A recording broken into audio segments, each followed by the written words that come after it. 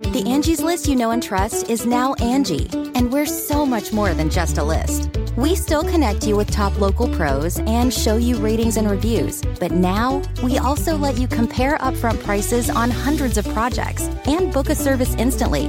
We can even handle the rest of your project from start to finish. So remember, Angie's List is now Angie, and we're here to get your job done right. Get started at Angie.com. That's ANGI, or download the app today. This is Merriam-Webster's Word of the Day podcast for Friday, March 26th. Brought to you by the new Merriam-Webster's Advanced Learners English Dictionary, designed for students and teachers of English as a second language.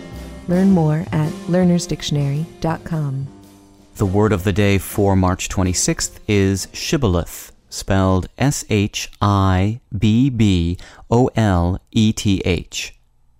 Shibboleth is a noun that means a catchword or slogan.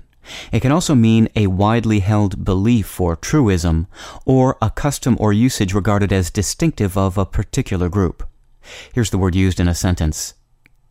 Taxpayers beware, don't buy into the shibboleth that more money automatically translates into better schools. The Bible's book of Judges tells the story of the Ephraimites, who, after they were routed by the Gileadite army, tried to retreat by sneaking across a ford of the Jordan River that was held by their enemy.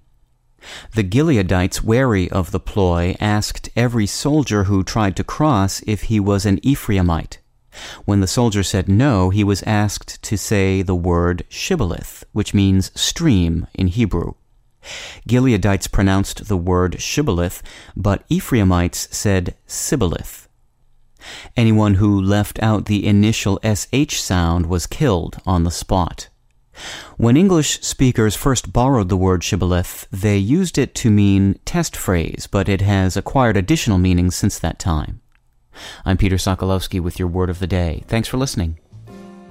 Visit the all-new learnersdictionary.com, the ultimate online home for teachers and learners of English. A free online dictionary, audio pronunciations, custom study lists, and interactive exercises are available now at learnersdictionary.com.